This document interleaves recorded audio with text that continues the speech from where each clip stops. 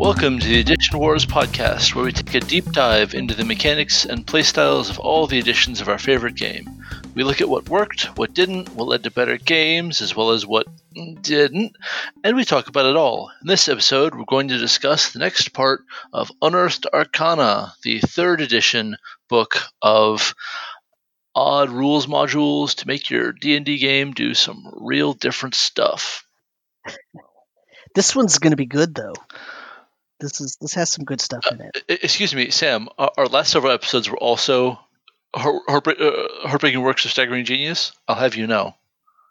Okay. No? Too much? I'm talking about the Unearthed Arcana book. Oh. Most of it so far has been not that. I mean, well, I don't want to say not that great. Some of it are really good ideas that I would just never use them. Yeah. Well, like the Gestalt thing is a really interesting idea as an alternative approach to the sidekick system. In that box set. The Essentials kit? Thank you. God. That box set, the one with the thing. And the one that came in a box? Yeah, because there's only been one of those for the entire history of D&D. Yeah. Yeah. But I knew what you were talking about. I knew, right? I said it. It's the one with the sidekicks in, of course. Yeah. So what we have here is getting into some more engine level stuff. Like up to this point, you've seen races and classes. Now we're getting into like how action is resolved, right? And that's a real spanner in the works. So, do you want to start us off, Sam? I just want to say for the audience, we're starting with Chapter 3. I know this was Brandis's idea. Yeah, guilty as charged. So I know a lot of people listen while they're commuting, but if you happen to be listening at home and you have this book, then you can follow along and you can notice the art that we talk about and look at the charts, and we mention tables quite often and stuff like that. So there you go. So now we're talking about building characters. Yep. And they call the chapter that, even though that's specifically not what it's about. Not really. Well, and see, that's why I thought we were on Chapter 4, because the whole part, with all the different class options and the Gestalt thing and all that we had just talked about, that is a building characters thing for me. And this is skills and feats and things that are feat adjacent weirdness and flaws, which are, take one of these and have more feats, so it's an anti-feat. Sure. I'm going to buy that -1 feat. Cool. Anyway, so alternative skill systems. So this section I unabashedly love for its place in the history of D&D. For what it's doing on its own, honey.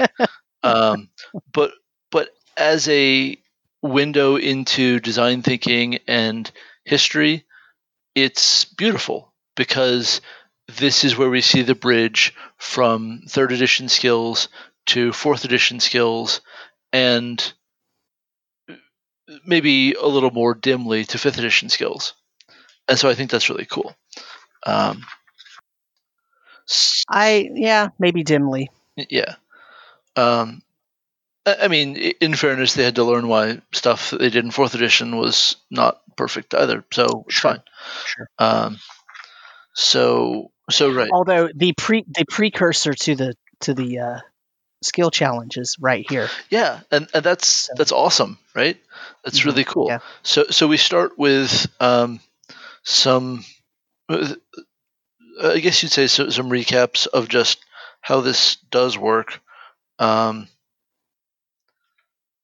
Right. So they're trying to make choosing and leveling up faster. So the very first thing, maximum ranks, limited choices.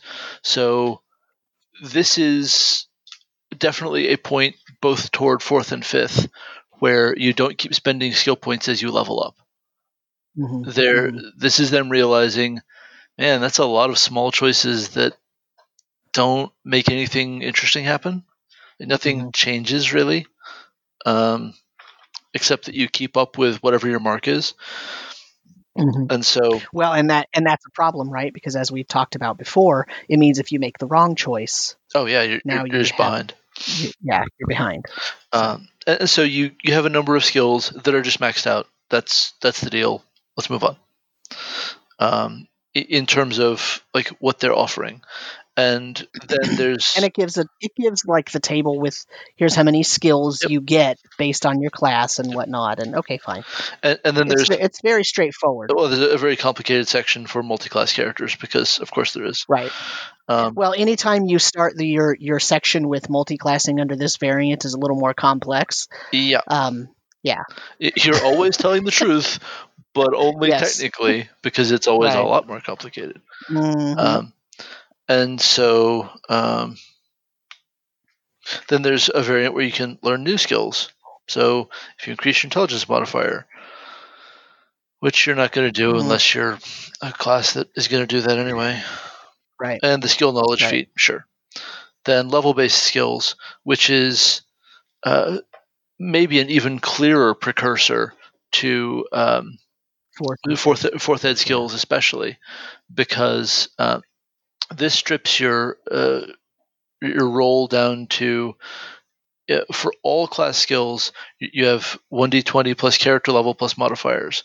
Now that's 3 points lower than you would have if you just maxed out skills and you had enough skill points to get all of your class skills, which by design no one does.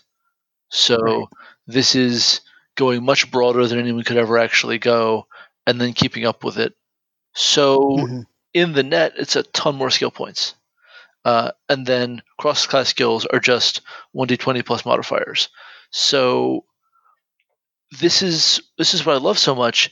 This is where you can see them making the mistake that leads so specifically to why fourth ed skills work exactly the way they do, where you either add half your level, or you add half your level plus 5.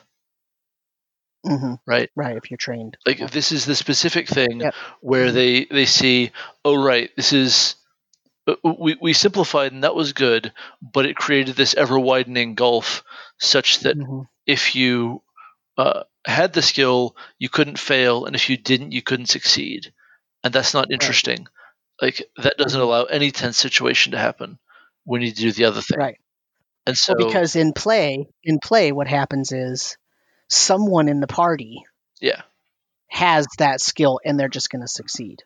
yeah, Right. And someone doesn't. And that person is never going to say, I'm going to do that thing. I'm going to make that check. I'm performing this activity that would bring about that check, right. that roll. Well, Nobody's going to, right. And I mean, God help you if it's a skill that everyone needs in order to be adventurers today, such as ride Right. if you're in a chase on horseback, which is the example that fourth ed used. And so like this is quick to cover, but the text is dense because they want to talk about their thinking, and we've kind of explained where they're going with it. But well, I mean, this whole chapter is rationale, right? Yep. I mean, this chapter has a distinctly, I don't want to say, it has to me, a different tone from the previous two. Because this one is, here's this system, here's why we even put it in this book. Yeah. And I can't help but suspect strongly that it was written by a different member of the sort of unusually large design and additional design teams, right? Sure. There's so many names in the list in this book that probably a different person wrote this, or it was, smoothed out by a single person, but taken from a very different set of cutting room floor leavings. Right. Or there was a brainstorm session. Well, yeah. And different people went off to write little pieces of different things, and then one person, as you said, had to smooth it up. That makes sense. But because of that, then that means if you're only writing a page or two, maybe 3, in Word, right? You're writing up your submission. You're going to rationalize. Here's my rationale. Here's why this should go in the book, because we know we brainstormed 15 things and only 5 of them are getting in. Yeah. Right. So. And so next up is complex skill checks, which is the thing you were talking about, where we're seeing the one step away from fourth ed skill challenges. It's just that I feel like this is showing them some key things about why fourth ed skill challenges need to work the way they do, and then there's still some lessons that they haven't quite got to. And so the key thing here is that you have successes required for different complexities. Does that sound familiar? And then rules around trying again for failure. And one of the things that they're seeing here is that there isn't enough of a way to decide that the challenge is over and you're done and you failed. Right? Right. And the other big thing is that they talk about how you'd write a skill challenge for all of these different individual skills, but that means that the conceit is you're always rolling the same skill. Right. Yep. That's boring. Right. It's just that really strips it down to just a series of rolls without any significant change in the fictional positioning. And then where are you? That's the thing that gives people the sense of fights where the bad guy has too many hit points, you're just tacking down a tree. It's because nothing visibly changed since the last time I acted, except that there's now a bigger dent in the bad guy. Well, I need something to be more different. And so that's what's missing here. If you are rolling, let's say, craft over and over and over again, and I tried playing a crafter in more than one third ed game, and it can be pretty stultifying, not gonna lie. And they touch on how you would take 10 and take 20. And a lot of those taking 10 are kind of, I guess we're taking failure off the table. That's not ideal. Yeah. I mean, this section for me personally, I did not read this section when third edition was the current edition. Yeah. So I'm looking at this only from the standpoint of someone who knows about skill checks or skill challenges from fourth edition. Sure. And various ways to, resolve skill-based tasks in other systems. And I have to say, it reads to me like a solution in search of a problem. That's not unfair. They don't have quite interesting enough of examples for why you'd use this. Right. And like you say, it a lot of them, all of them actually that I've looked at, they just want, the example you gave of crafting something, that they say, 4 to 6 successes are required for an ordinary complexity skill check, and you're doing a weaponsmithing check 4 or 6 times to see how many times you succeed. Like, it's just not. Or however many, because it's not clear when you would stop and fail. Right.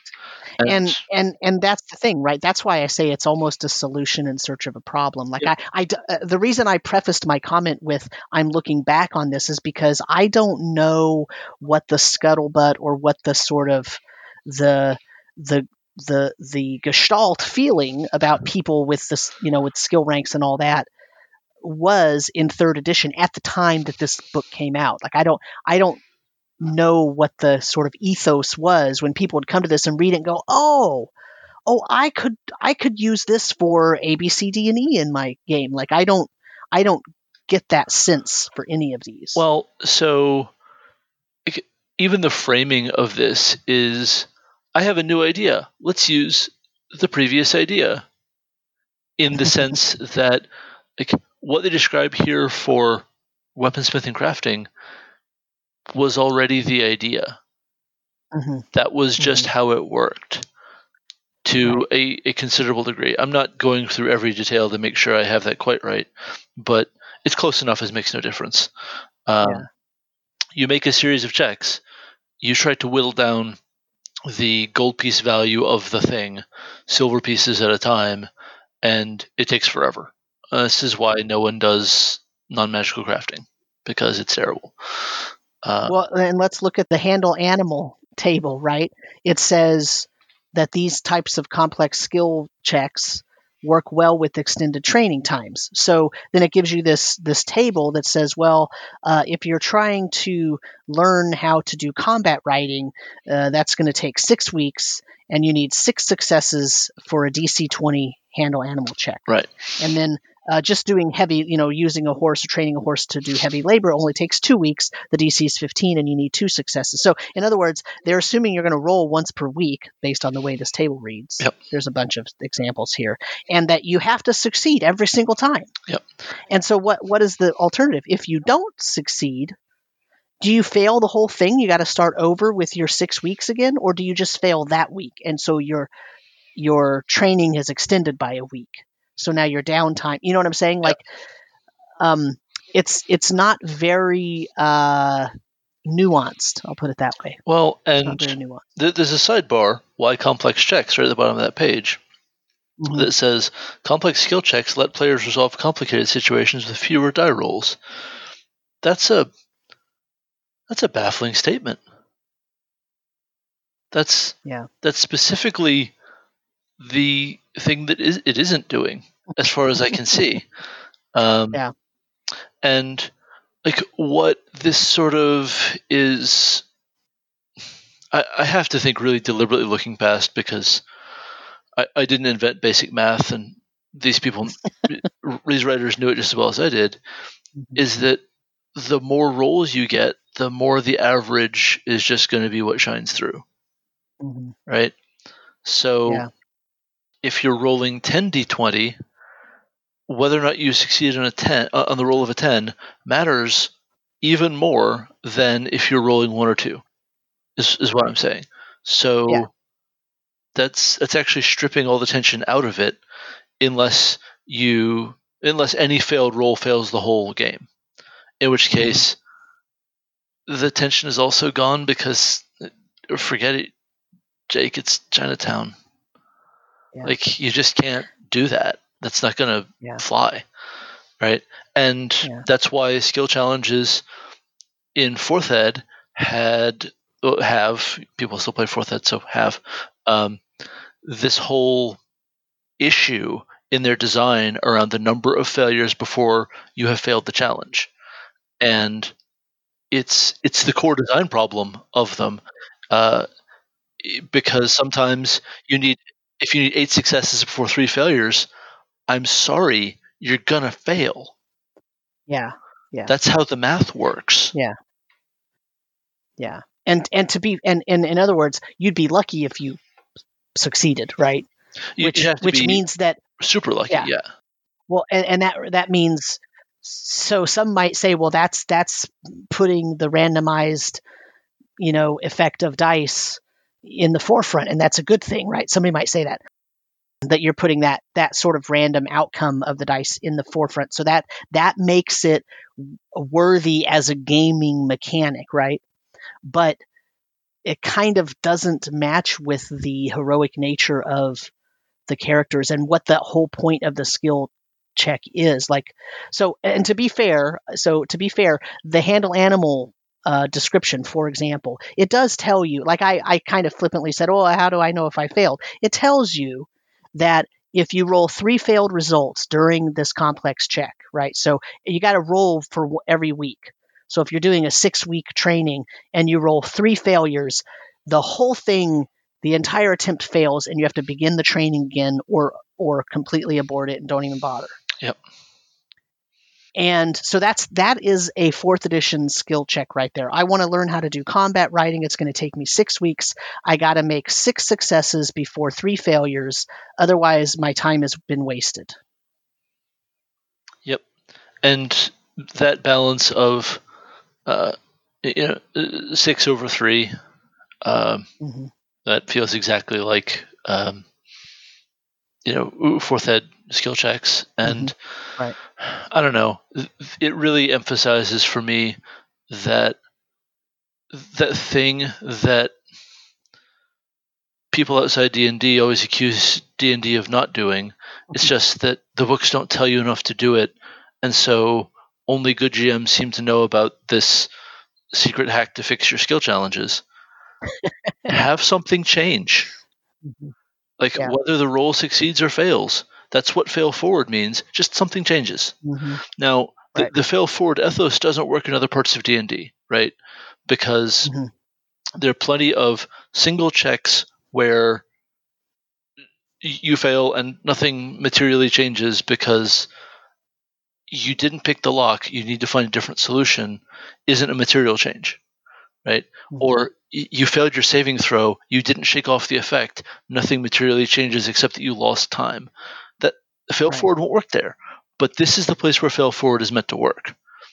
And I think a lot of people who don't even know about that terminology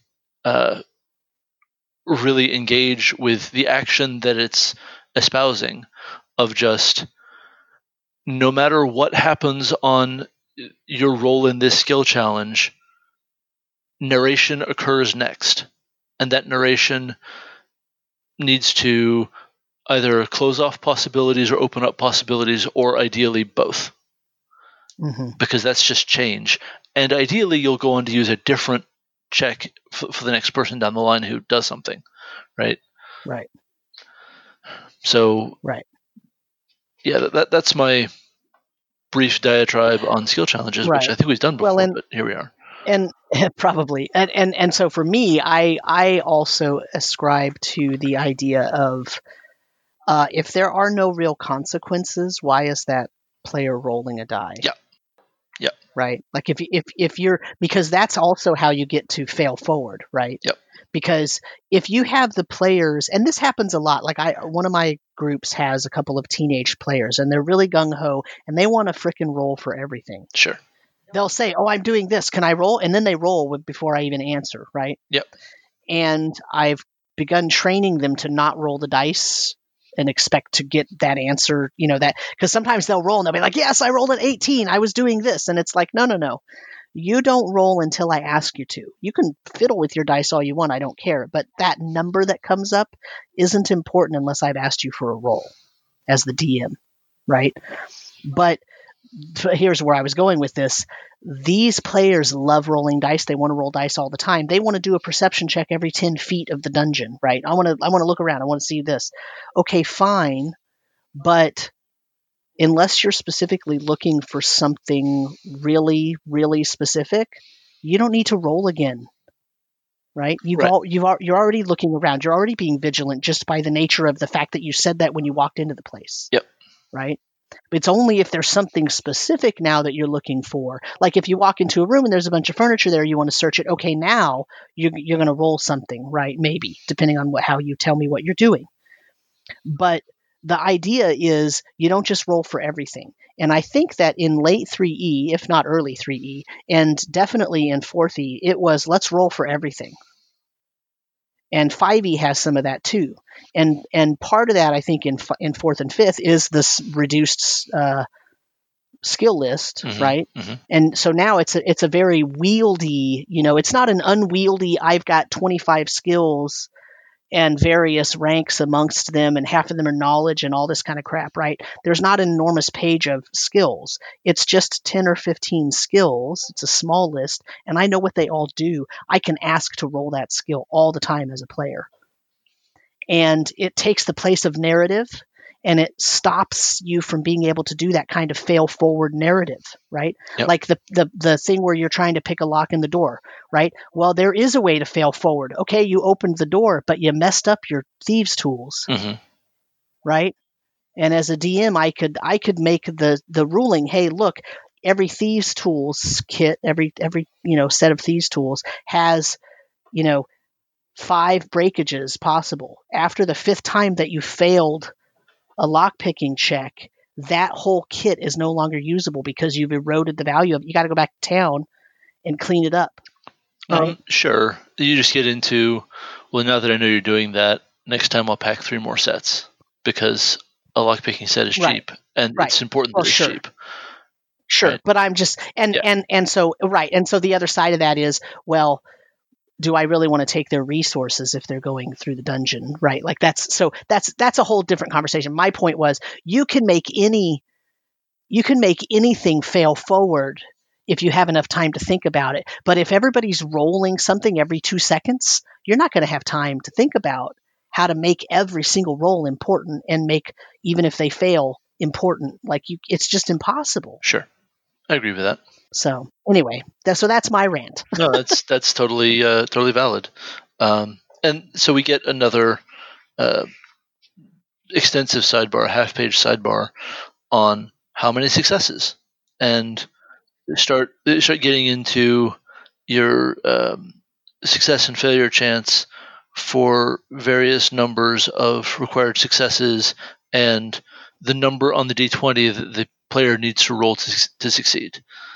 Mm-hmm. And they're imagining that in each case, 3 failures ends the attempt, and then they map that out for value. If you need a 2 or better, 6 or better, 11 or better, 16 or better, and then if you just have to have a 20 to succeed, for simple, complex 3, complex 5, complex 10, and I mean it gets grim in a hurry. Yes, it does. Like if the required roll is 11 or better, and you need 10 successes, then you have a 1.93% chance of success in the skill challenge. Yeah. We can round that down to nothing. Right. And that's where things like aid another really start to matter, or any other like skill buff that you might have from an item or a spell or anything that is short term and will get you over the hump. But there isn't a ton of that. That's very much more 4E and 5E design.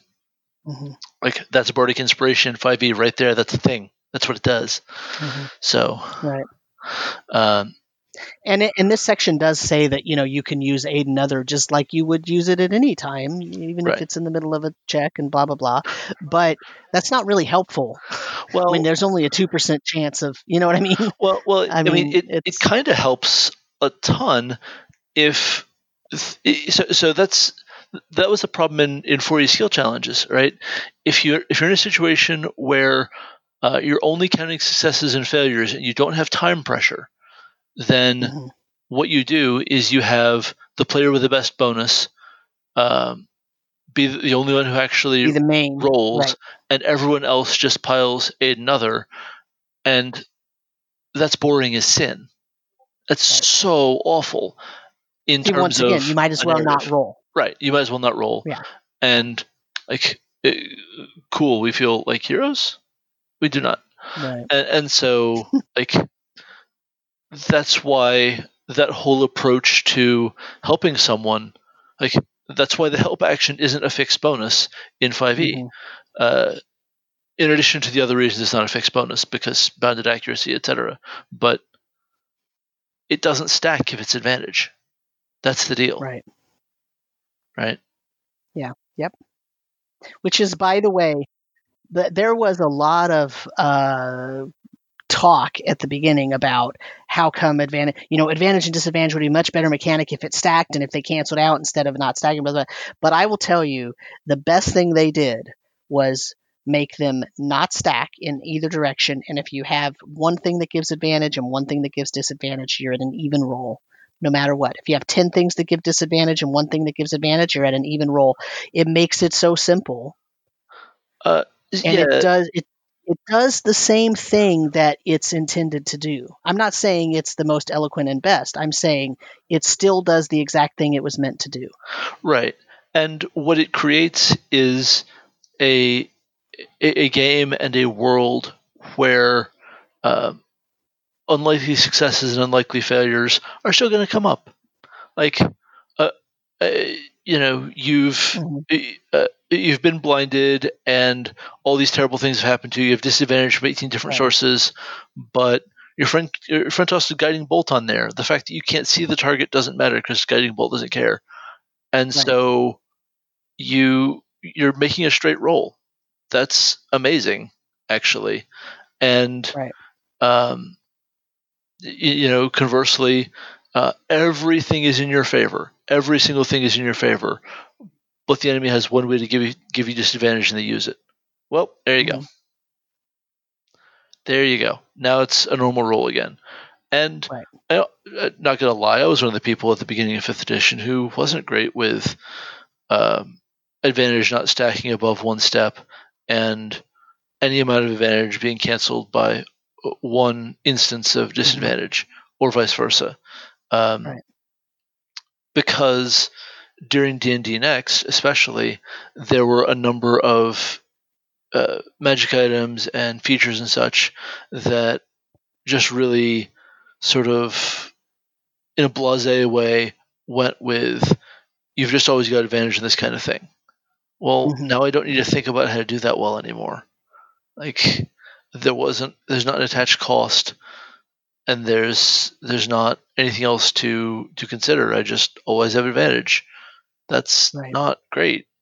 And for example, that's why it's key that Reckless Attack grants advantage on incoming attacks as well as your outgoing attack. Right? You don't necessarily want to do it every single time, even though Grog Smash, just because there's this disadvantage, or this advantage on enemy attacks coming in, and that can wreck your day in a hurry. Anyway, maybe enough on that from me. Yeah. I'm sorry, we're in the wrong edition. Yeah. but here's the thing, right? So this is what at the beginning you kind of introduced this by saying, you definitely see the through line to 4th edition skill challenges and the 4th edition skill list, and somewhat you see a ghost of that in 5th edition. Well, we're kind of illustrating that right now because we're talking about how this sort of setup led to the reasons why 5th edition is the way it is. Yeah, for sure. So next up after this, we get character traits. And man, nope, I don't like it. Sam, I don't like it. Well, let me ask you why you don't like it. Do you not like it because you feel like it's kind of ridiculous to saddle the PC with this character trait that then the player is required to try and role play? No, that part's fine. That part's fine. No. What I don't like about it is that the whole mechanical implementation is a very fiddly +1 up, -1 down, or maybe as much as 2 up or 2 down. Oh, you mean the actual benefits and drawbacks? The actual benefits and drawbacks are tedious and uninteresting. Sure. And things like you gain a +2 bonus on initiative checks in exchange for a -1 penalty to armor class. No, don't take this. It's terrible. Right. You don't need initiative that much. No one does. Not for AC. Well, and that's also, just to tell the audience, that's the aggressive trait. Yeah. So because you're aggressive, you get a +2 bonus on initiative, but a -1 bonus to AC, or penalty to AC. Like, right. And so, really? So they're all kind of like this. Like, easygoing. You get a +1 bonus in gather information checks. Drawback. You take a -1 penalty on intimidate checks and sense motive checks. Cool. So my interest in being a social rogue is just out the window because I took this trait and it's a net loss. Like, I could have just spent my skill points differently and gotten there. Is my point. Right. And then there's this hardy. You get a +1 bonus to your fort save. You take a -1 penalty to reflex. Like, sure. Why? Why do you even take that? Like, yeah. If you just have too much reflex save, I guess, but that's not a thing. Right? No one says that. Here's one that directly integrates with the last section. Inattentive. You get to, the benefit is you choose a skill that allows complex skill checks. You gain a +1 bonus on a simple skill check made using that skill. The drawback, a -4 penalty on any complex skill check made with the chosen skill. I'm in this photo and I don't like it, Sam.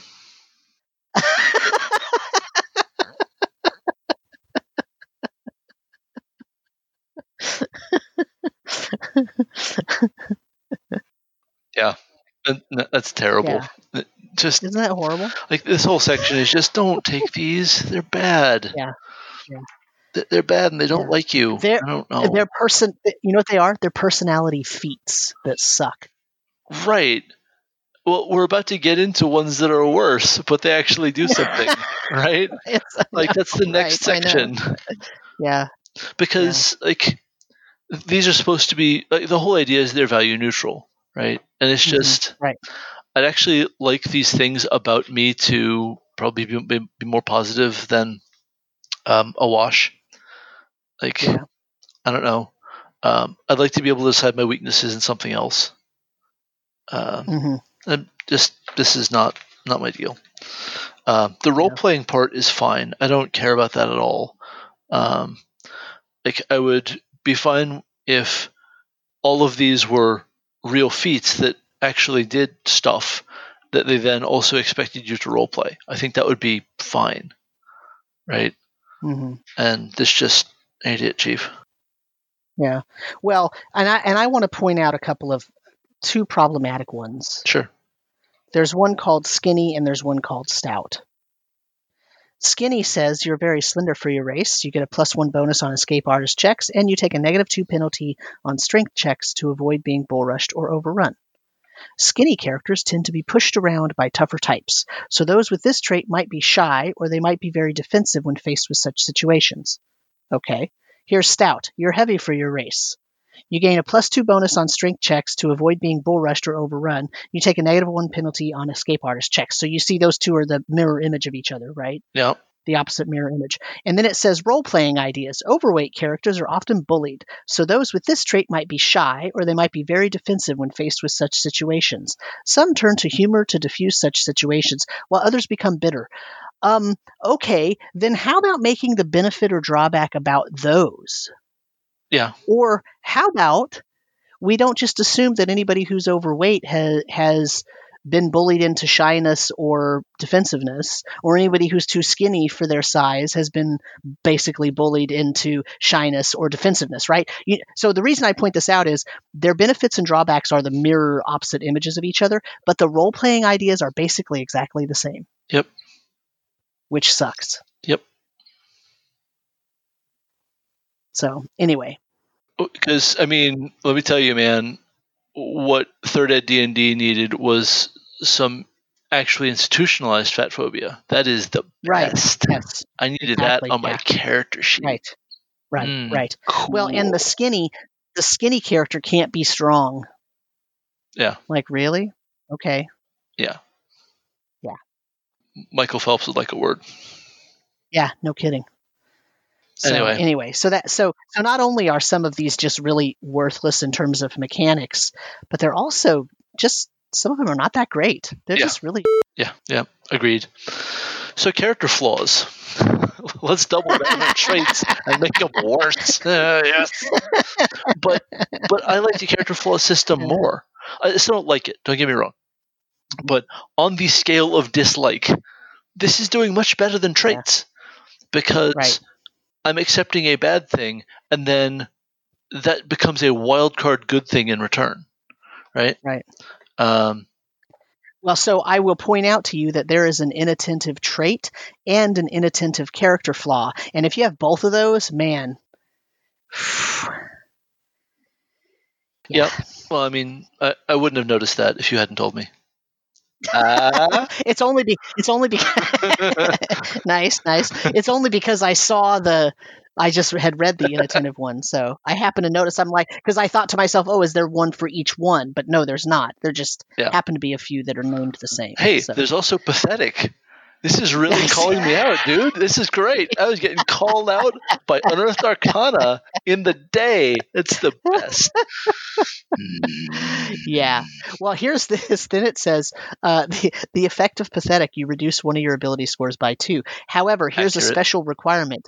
You cannot take this flaw if the total of your ability modifiers is 8 or higher. The hell? Yeah, right. What the hell? Y'all. Yeah. Anyway. So you have to be, you can't, in other words, you can't beef up and then take pathetic because it wouldn't have any effect because you're already so beefed up. So you have to be extra pathetic to even be able to take the pathetic flaw. Why? This is bad. Mm-hmm. So, right, you can take up to 2 flaws, and in return, you are entitled to a bonus feat, and that's fine. I mean, at least you get to decide what the form of your benefit is, instead of, here's a garbage benefit that you'll never care about. Right. And it's just a +1 that's going to disappear into your skill list instantly and never be thought about again. Mm-hmm. Cool. Right. So yeah, I have a very dim view of this. And I don't think I have much more to say about it, really. So now we get into something that is actually good for you, sort of, but it's good for you because a bad thing happened. The spell touch? Yeah, so spell touched. So the idea here is, so what I like about this is that I feel like it's a little bit of a precursor of the Spell Plague in 4E. Okay. Because it's transformation by magic, and so you've got this magic in you that is residual and does weird stuff, and it's strange and unpredictable, and also just spell touch sounds like Spell Plague in my dim memory of like because they both have the word spell in them. Hush you. So look, by the time I opened the Forgotten Realms Player's Guide, I guess it was, to read about the Spell Plague, it had been a hot damn minute since I had read UA, right? Yeah. And so, like, the similarity of those things it starts with spell, it's got a fairly similar length of word and rhythm of word, fine. Like, drew those together in my head a bit and made me feel like, oh, I've kind of seen this before. I mean, not exactly, because it's 4E and it's a power structure, but I've kind of seen this before, right? And so there's a bunch of different spells where if you've been exposed to the spell, and it's not all negative spells, a lot of them are beneficial spells, then you qualify for the feat and you gain something from it. For example, exposure to bark skin. It's just bark skin, guys. Come on. Your 3rd level druid can help you out with this, but that qualifies you for photosynthetic skin. Well, that's wild and cool. Yeah. Let's go. But it even sounds cool. Yeah. Right. But all that does is a +2 to natural armor when outside during the day. No. I mean, that's better than the dodge feat, because dodge is trash. But okay. Yeah. But for something with such a rad name. Right? Like, that's amazing. I mean, look, as a biologist, I'm like, oh. Yeah, man. Like, and like some of the other feat names are just fire. Like, let's go. I want to know what this does. Oh. Like, live my nightmare. What's up? That's awesome. Right. Requires exposure to Phantasmal Killer. Send Nightmarish Vision against creature that targets you with divination effect. Okay. Tell me more. All right. Right. Holy shit. That's amazing. This is so overpowered. Yeah, it's awesome though, right? It says you can whenever someone successfully targets you with a divination spell or effect, you can send that caster a Nightmarish Vision. The vision functions as a phantasmal killer spell, except that the form comes from your dreams, not the other creature's dreams. The other creature must succeed on a will save, DC 14 plus charisma mod, to disbelieve the nightmare, and a fortitude save, also DC 14 plus charisma mod, to avoid dying from fear.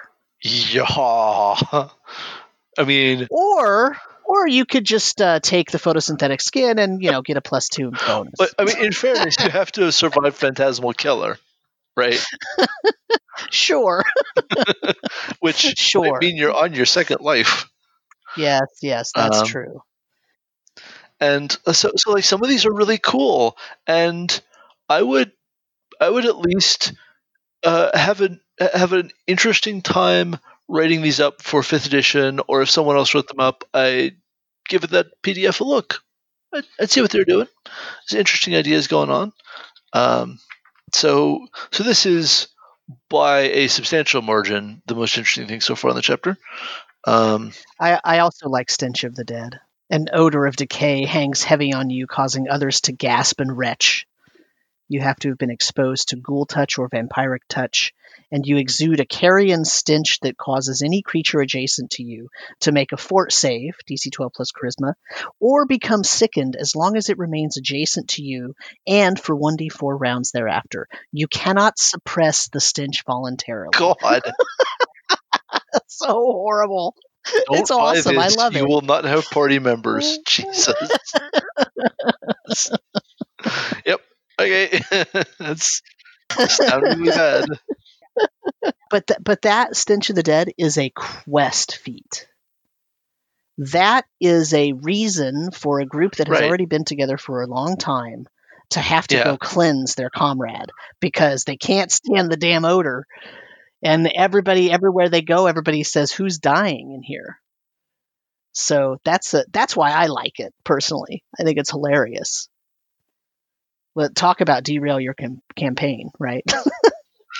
Controlled Immolation is a great name, I just want to say. But yeah. Man. So yeah, those are actually cool. Whatever the balance, whatever's going on in the balance, at least there's a rad idea at stake, and I'll take that any day. So next we get weapon group feats, which, oh man, I'm sorry, I need a new keyboard. Just skeeted blood out of my eyes, all over my keyboard again. Yeah, me too. But I will say, some people live for this, right? Like they just they want to think of their character as this weapon wielding. You know what I mean? Like I don't know, it's boring, but I could respect that. But that's why I don't want to be proficient in all the weapons. Just give me some damn proficiency. I know. I like. It's fine. It's just not for me. Is all I'm saying. Because like it is the weapon group thing from Combat and Tactics. Yep. Right. It breaks down along the same lines, and so in that way, this book is really bringing all the player's option stuff back to me, like a bad burrito. Yeah. I don't know what to say. I mean, it's okay. Whatever. I'm just saying, like, I know some people, I don't know who, really like this kind of thing about weapons. They are the weapon aficionado, and they love reading sections of books like this. Even if they don't even implement it, they love seeing what you can do with different weapons. So I'm okay. I can respect that. I won't use it. Well, not that interesting to me, you know. In 3rd and 4th, I loved a good weapons table where you get the various like specs of the weapon, damage die for different sizes, fine, crit range if crit range is a thing, or whatever weird additional effects the weapon has. Sorry, nets in 5e, you guys lose anyway. But a couple of pages on feats about how to be proficient with weapons. Nope. No, sir. I don't like it. And so next up is craft points. And this is just really, really specifically presaging Eberron Artificers in 3rd ed. Like, no two ways about it. This is just them tooling around with all of that. And well, actually, it may have come out after. So if it came out after, then it's offering that system to everyone. Yeah. I don't remember which it was. You can use this even if you're not playing an Eberron. Yeah. Yeah. And so, like, this is actually not bad in the balance. Like, it's saying okay, so we know that losing experience points to making magic items is a drag. You hate it. But we still don't want to make magic item creation unlimited because we tested that and things get real weird real fast. Mostly because you don't have a reason to keep adventuring. You make a magic item, you sell it, you have money to now make 2 magic items, which you make and sell. This is not what we came here to do. So instead, we're going to give you a freebie budget that if you don't burn through it, it goes away, and then you get a new, bigger budget at the next level, and that's fine. Right. It is actually fine, because like in the I guess these don't go away. These don't go if you don't use them because they have total craft points. That's quite nice. So like if you know you want to make something big and it's really just ginormous, then save up for a level and do a little more adventuring before you start that wacky ass, I don't know, jar to hold the Eye of Vecna or whatever, because that's obviously something you'd craft yourself. Sure. Sure. But so just so you know, both the 3E Eberron campaign setting guidebook and Unearthed Arcana 3.5, both of them came out in 2004. Sure. That actually makes sense. And having a not apparently Eberron specific presentation of those rules doesn't make me sad at all, even if this was a book of extremely optional rules. Anyway, like from our perspective now, craft points and such are very heavy on the bookkeeping, but to speak in their favor for a moment, because they're there, you don't have to like do some of the other things in the economy where selling magic items is painful and horrible, and making powerful magic items takes for frickin' ever that you see in 5th ed. You can instead collapse some of the time and make some of the sales costs more reasonable because you can't do it indefinitely. You can do it a good bit, but not indefinitely. Not without spending experience points, which, as previously attested, is a drag. And then there's some feats to make you more better at crafting, because sure. Right. Because you can't have a 3E book or any mechanism without some kind of feats. Well, Lord knows Eberron didn't. So many feats. And there's a feat to give you a boost in craft points, which just, if I spend a feat and I'm receiving an influx of points that go away and can then functionally be stolen, or like Mordenkainen is can be disjoined. No. Oh no. I'm gonna be so mad. But Mordenkainen's disjunction is how to have a fight with your DM, forever. Yeah. I'm not a huge crafting aficionado. I don't really have a lot of feelings either way about different crafting systems. Like I just don't. They're not one of those things that I. So anyone who knows me from like, my creative past and is listening to this has just started laughing, and they're doing that because I'm the other kind. Yeah. I could tell. Yeah. Like, how to put this? So, when I worked on the Fallen Earth MMO, like my big contribution, the thing that like I did that the game was praised for,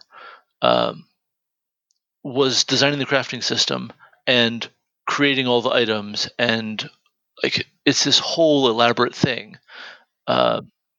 With really pretty finely tuned costs and everything, and that was me, because I super duper cared, and I super duper cared all throughout World of Warcraft, and then for the Dust to Dust LARP, I super duper cared, and fortunately, sort of the rest of the committee members, about making player driven crafting something that was really, really important.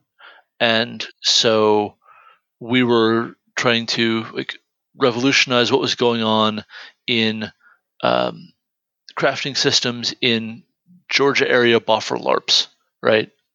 Or boffer LARPs in the American South. And I mean, not to put too fine a point of it, but that was one of our great successes. So from my perspective, a huge part of my creative career has been crafting systems. I care about this crap. And tabletop is really, really bad at it. It is really hard to make even a remotely okay crafting system in tabletop. Oh my God. This is why I don't usually pay that much attention, because they usually suck. Yeah, for sure. Right? And there's a lot of reasons that they suck. And a lot of them have to do with just how the narrative works in tabletop. And I don't want to continue this digression any further. It can be a digression for a different series, because we do those. Yeah. But yeah, it's a thing. It's a problem. And I don't blame you for hating it. Just here we are. We're talking about the thing that is my deal. Yeah. Yeah. So, what's your overall assessment then of the one in this book that we're talking about, to get us back on track here? Well, so Craft Points, it's fine. It solves for the fact that losing XP is a drag. It's very bookkeepy, but it is not really more bookkeeping than core rules. It's just shifted. So it's fine. I don't object to it. It doesn't feel like what I think a crafting system should feel like, but D&D doesn't want to do that. There are really good reasons that D&D doesn't want to do that, and also some bad reasons. And someday, by God, I'm going to solve it. But this doesn't address the things that I think are really wrong. This is addressing some surface level problems that just get some of the bad feeling out, and that's worth something. That's not a worthless effort. Just this doesn't hit the mark of feeling like you have put something together. This is just you have some credit at the vending machine, right? Right. And you got some craft points, right? And now you can spend them. Right. Yeah. And that whole sense of it feels like a vending machine is the fundamental problem. If you're just inserting gold coins, it doesn't feel like crafting. Right. But getting D&D to solve that is hard. So someday. To the moon, Alice. So do you? I'm totally digressing, but do you know anything about Pathfinder 2? I know that my review copy is sitting on the floor of my room. I don't know if that's good or bad. I mean, I haven't lost the book, so that's good. Yeah. So they have a crafting system in there. I was just curious if you had a take on it. I've been meaning to sit down and really get into reviewing that book for a long time now, and so I don't yet because I haven't. If and when I get around to it, it'll be in Tribality for sure. Just my work schedule has not made that a realistic possibility. But when you get around to looking at that book, then whether it's this year, next year, the year after, I'm curious to talk to you about the crafting. Yeah, for sure. System that's for sure. In there. And there's a crafting system book for 5e that I backed on Kickstarter, and I'm looking forward to seeing. Yeah, I'm looking forward to seeing what that does. I don't expect to like it because I don't expect anyone to care about the things I care about until I tell them to care about them, right? I don't expect them to have my perspective until I share my perspective, right? Right. And I think that I have some ideas that could work, and they just need a lot of refining. Anyway, how about we get back to this thing? Yeah, let's get back to this book. So Okay. So character background. Oh, it's just backgrounds. It's just straight up dead ass backgrounds. Look, okay. when your first heading is how to read the tables, and then the next 4 pages are just tables, then you know what you're getting into. Right. But the concept that they're trying to lay out here is pointing in the same direction in a much more convoluted, excessive way as 5e backgrounds. And absolutely. Sort of. There's a direct line, right? Yeah, sort of 4e, more closely 5e backgrounds than 4e themes. Yeah, I would say so. Though the feats bit is a nice nod. But yeah, if these had a trait instead of some of the feat stuff they're doing, like that would just be, they invented one of 5e's killer apps in 2004 and just sat on that for 8 years, for 10 years. Cool. Great. Yep. But yeah, this is like the fundamental ideas here are great. Just love them. The actual implementation, But well, there's something I really like about this, and we haven't gotten to the chapter where they talk about it, so it hasn't been mentioned yet. But one of the things that they do is they connect these backgrounds in the different tables with a reputation score, and reputation is one of the options in this book that happens later. Nice. In chapter 5 or 6 or one of those.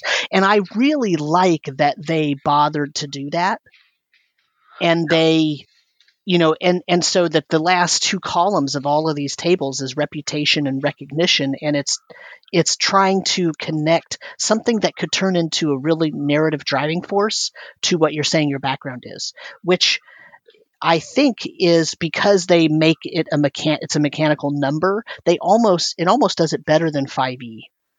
Because, in 5th edition backgrounds, they have that whole, here's your bonus, or here's your kind of the advantage that you get from having this as your background, right? And theoretically, that advantage is something that could be leveraged in multiple different situations. But if your DM is not really into that, and the player doesn't really bring it up or feel comfortable bringing it up, or doesn't even realize that it could really be a thing in that game, or if there's no sort of background ideal flaw personality thing that 5e wants to do, if the DM or the GM is not doing any of that, then the player might just not even care about their background in 5e. But in the 3rd edition version of this, because it has the reputation and recognition part to it, that could have a direct effect on the game, and it's a number. So however you want to feel about +1, +2, modifiers, all that crap. Sure. When you put a number on something in 3rd edition, suddenly it means something to a large group of players. So I like that they did that. That's almost my favorite thing about this. No, that's a really good point. It's super strong.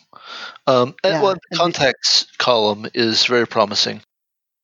Yes. Even if I need to do a little digging to find out what it does. Oh, what's another variant that we haven't gotten to yet? It's also with that chapter 6 variant. That chapter 6 is a maybe one of my favorite chapters in this book, but nice. Yeah. So it goes all with that. There's a whole honor thing and everything. There's a bunch of stuff in there, but this chapter tries to take what your background is, your PC's background, and add all that stuff along with, some feats and skills and all that stuff too that you typically might find. But I like it. And this is really, really interesting because it's interested in like each table is really a 5e background, more or less. Though some of them you cut a little more finely to bring into 5e, like government background activities. Well, spy is separate from say honor guard, but some of these would still make pretty good new backgrounds in 5e. I'm thinking about mining this right here, right now. There's some good stuff. Like the military background activities, there's literally a table in the 5e soldier background where you pick which one of these you are or roll for it. Right. Like, that's just a thing. Yeah. It's great. Yep. So this is a very strong section to me, and I'd want to see some of the maybe rough edges sanded off of implementation here, and see it sort of brought more into the center of the whole deal. But this is imagining a very different D&D, and I'm here for it. This is good content. Well, and as a player who likes playing clerics, the religious background is a great table. It is. Yeah, those are cool. Like those are grabby. Yeah. These are like, I'm like you. I want to like take some of these and turn them into backgrounds for my own homebrew setting. Yeah, because, for sure. I mean, there's some interesting stuff going on there. Yeah. So yeah, definitely the chapter finish is very strong with this content. And you know what else that can be done with this? Sorry to interrupt you, but like there's on the next page, there's an underworld background activity thing. That is perfect for making a downtime complication table. Yeah, it is. Right? Like if your players are in a city and they're doing whatever, they don't even have to be at the gambling den or the brothel or the tavern or what. They can just accidentally be walking down the wrong alleyway. And then, hey, all of a sudden, you are faced with some complicating event that has to do with rolling on this table right here. And I mean, yeah, well, like this is beautiful because this feels like, oh, are you telling me that 3rd edition D&D stumbled into almost creating Blades in the Dark just in 2004? Right. That's wild. Yes. Okay. Yeah. Like, right. Oh, it's really good. Just where is this in other books? Bring this energy more often. Right. And it's not that the 5th edition DMG doesn't like give you some of this, though you have to do some drilling down to get to it, right? Yeah. But yeah, this is very strong. I do think it's funny how the Underworld background activities is much more an activity than just a job like that you have all the time. It's not scribe or scientist. Right. It's assassination. Yeah. Right. Let's go. Right. Yeah. No, but this is good. This is a good section. Boy, I hope our fans are okay with having an 8-episode arc here with this book. Dude, I did actually say we were not getting through this soon, but no, I know this is still slower than I admittedly hoped. But hey, this was an interesting chapter to talk about. Yeah, to be fair, we're also trying to do our Edition Wars thing and compare. We're not just reading the book to you. We're talking about how you can see the seeds of what became some factor of the rules in 5th edition. You could see it way back here in 2004, 10 years prior. And also remember when they were creating 5th edition, when it was D&D Next, and they were playing the game every day, and they were playing different editions in the lead up to that. Yep.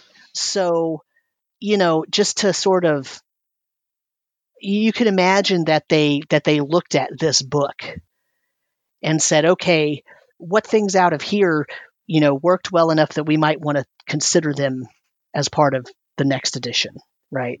And I think that's really interesting. Yeah. Just in terms of the evolution of a game. Yeah, for sure. So let's round it up there then. And so why don't you tell us where people can find you on the internet? So my personal blog is brendastoddard.com. I also write for Tribality. I have a Patreon that supports my blog, which is Brenda Stoddard.